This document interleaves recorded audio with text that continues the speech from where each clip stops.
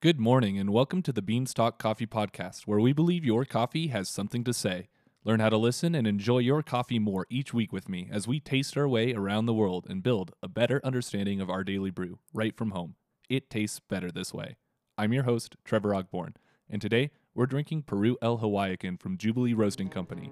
I hope you're able to sip it alongside me.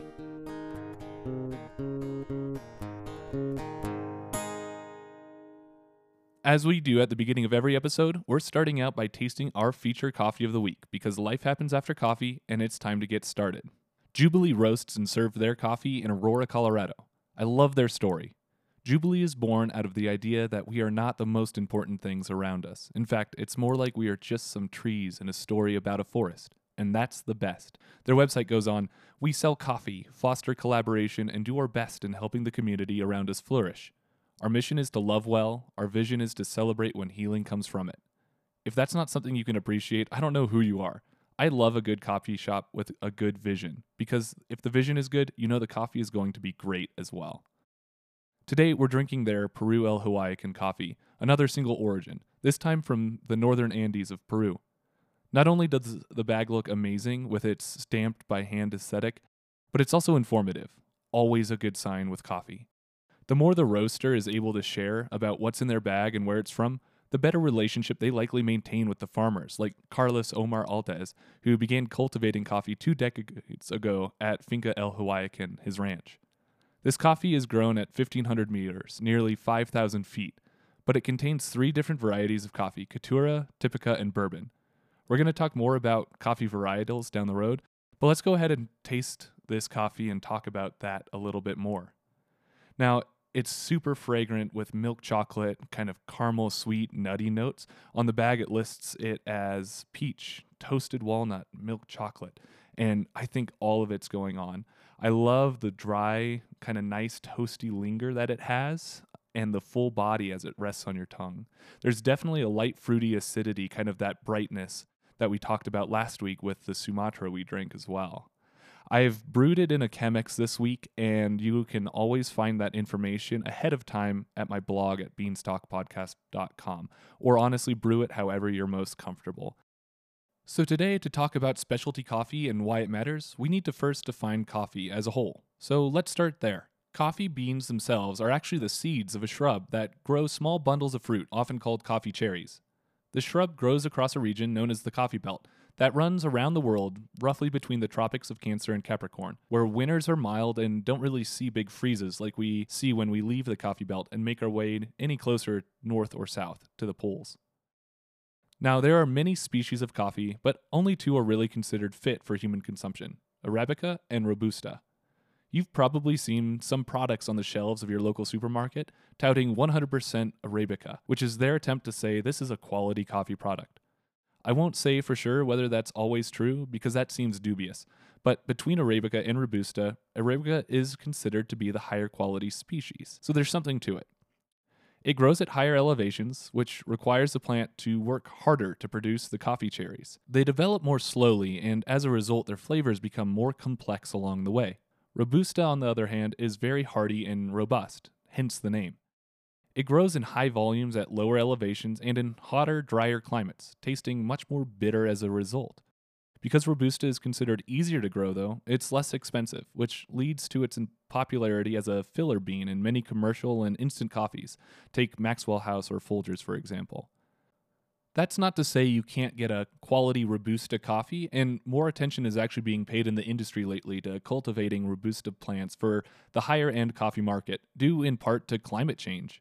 That's a huge whole topic of its own, so we'll have to tackle that in a later episode. For now, we've touched on what coffee actually is, where it generally comes from, and the differences between Arabica and Robusta species of coffee.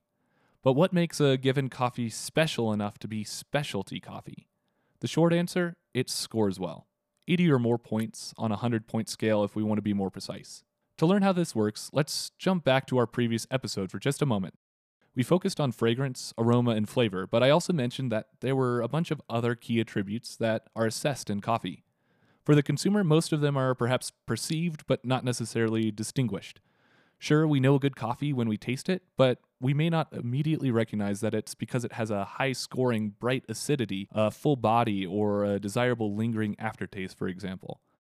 Fortunately, any self respecting coffee roaster will have someone on staff who does recognize these types of attributes on our behalf and sources their beans accordingly. As a refresher, the attributes are fragrance and aroma, flavor, aftertaste, acidity, body, balance, sweetness, clean cup, uniformity, and defects. In a formal setting, these are assessed in a ritualized process called cupping. Note, this is very different than the kind of cupping that made Michael Phelps look like he'd been attacked by Kraken during the last Summer Olympics. In a coffee cupping, well-trained professionals will investigate the various qualities of beans, first by smelling the grounds for fragrance, then brewing the grounds using industry-standardized methods to assess the wet aroma, before slurping the coffees to pick up on all the rest. Along the way, they use a scorecard to note their impressions of each attribute, which ultimately get added together to determine the final score. If that score is above 80 points, the coffee qualifies as specialty grade coffee. It's a very detailed process that requires focus and intentionality, but yields an intimate understanding of the coffee and what it has to offer. Coffee is graded like this at various stages in its journey from origin, where it's first grown, and the cafe, where it's ultimately served or sold. So in the most tangible sense, specialty coffee denotes a score. With that said, I want you to think back to the last test you took, whether for school, work, or other reason. Your score, we'll assume you did well, wasn't just a flat number demonstrating your ability to regurgitate information well. It represented all of the effort you put in to truly understand the subject, studying and working at it along the way. So too, the coffee score isn't just a one-dimensional metric of quality, but a representation of the deliberate steps taken along the way to ensure a high level of quality. According to the Specialty Coffee Association, specialty can only occur when all of those involved in the coffee value chain work in harmony and maintain a keen focus on standards and excellence from start to finish. This starts with the farm where the coffee is grown. It takes years of devotion to care for the trees that produce specialty grade coffee. Farmers who go this route need to make a deliberate choice to nix high-yield coffees as their source of livelihood and trade for higher-risk, lower-yield, but higher-quality coffees. From thereafter, it's picked and processed. Green buyers who are tasked with sourcing green, pre-roasted coffee beans rigorously evaluate the score of the beans and choose which ones to offer to roasters, all while fostering healthy relationships with the farmers and communities they visit. Then the quality of coffee lands in the hands of a roaster, who must be skilled enough to understand the coffee they've received from the green buyer and how to roast it to bring out its best qualities. It's said a roaster can, with great ease, take a specialty grade coffee and roast it well below standard. Yet, despite great effort, they rarely can take a mediocre coffee and elevate it to specialty grade. So everything that comes before the roaster is critical, and the roaster plays a critical step in affecting how that coffee is going to be there forward. After it's roasted, everything comes down to preparation. In a matter of seconds, a barista at a coffee shop or a consumer brewing at home determines whether that coffee shines to its fullest potential or falls flat. And finally, whether you're drinking coffee in a shop or at home, you are the final step in the process. By learning about and seeking out specialty grade coffees, you vote with your money that all the preceding effort was worthwhile, and you help perpetuate the cultivation and care of specialty grade coffee and the people dedicated to its success. By listening to this podcast, for example, especially if you're able to follow along and drink our weekly featured coffee, like today's Peru from Jubilee, you demonstrate not only a commitment to a higher standard of quality of taste and flavor, but also a commitment to a higher standard of living for every person who contributed along the way, as the SCA points out. I've got some bad news though. You're probably not going to see coffee grades on the bags you buy. It's just not really done. So how then does one learn to find specialty coffee in the first place? The answer may be a little more simple than you think, and right around the corner. That, however, is a topic for next week.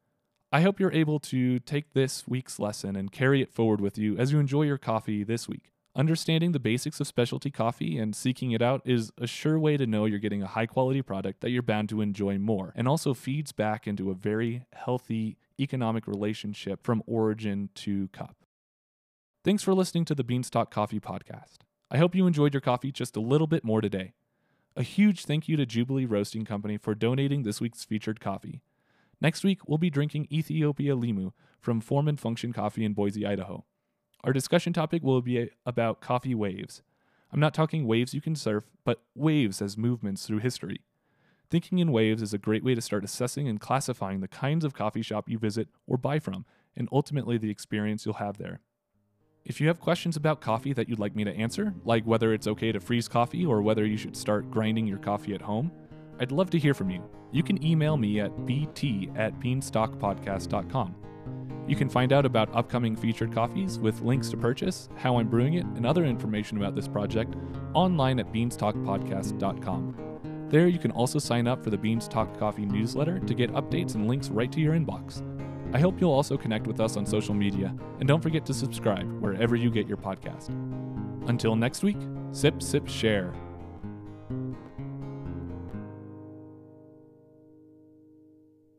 Hey again, Trevor here. If you're a coffee roaster or have one you'd like me to reach out to, please visit my website and let me know. I'm thrilled to get in touch with different roasters around the world to feature their coffees. It's completely free, and all I ask is they donate a bag of coffee for me to sample on the show. Thank you, and have a great day.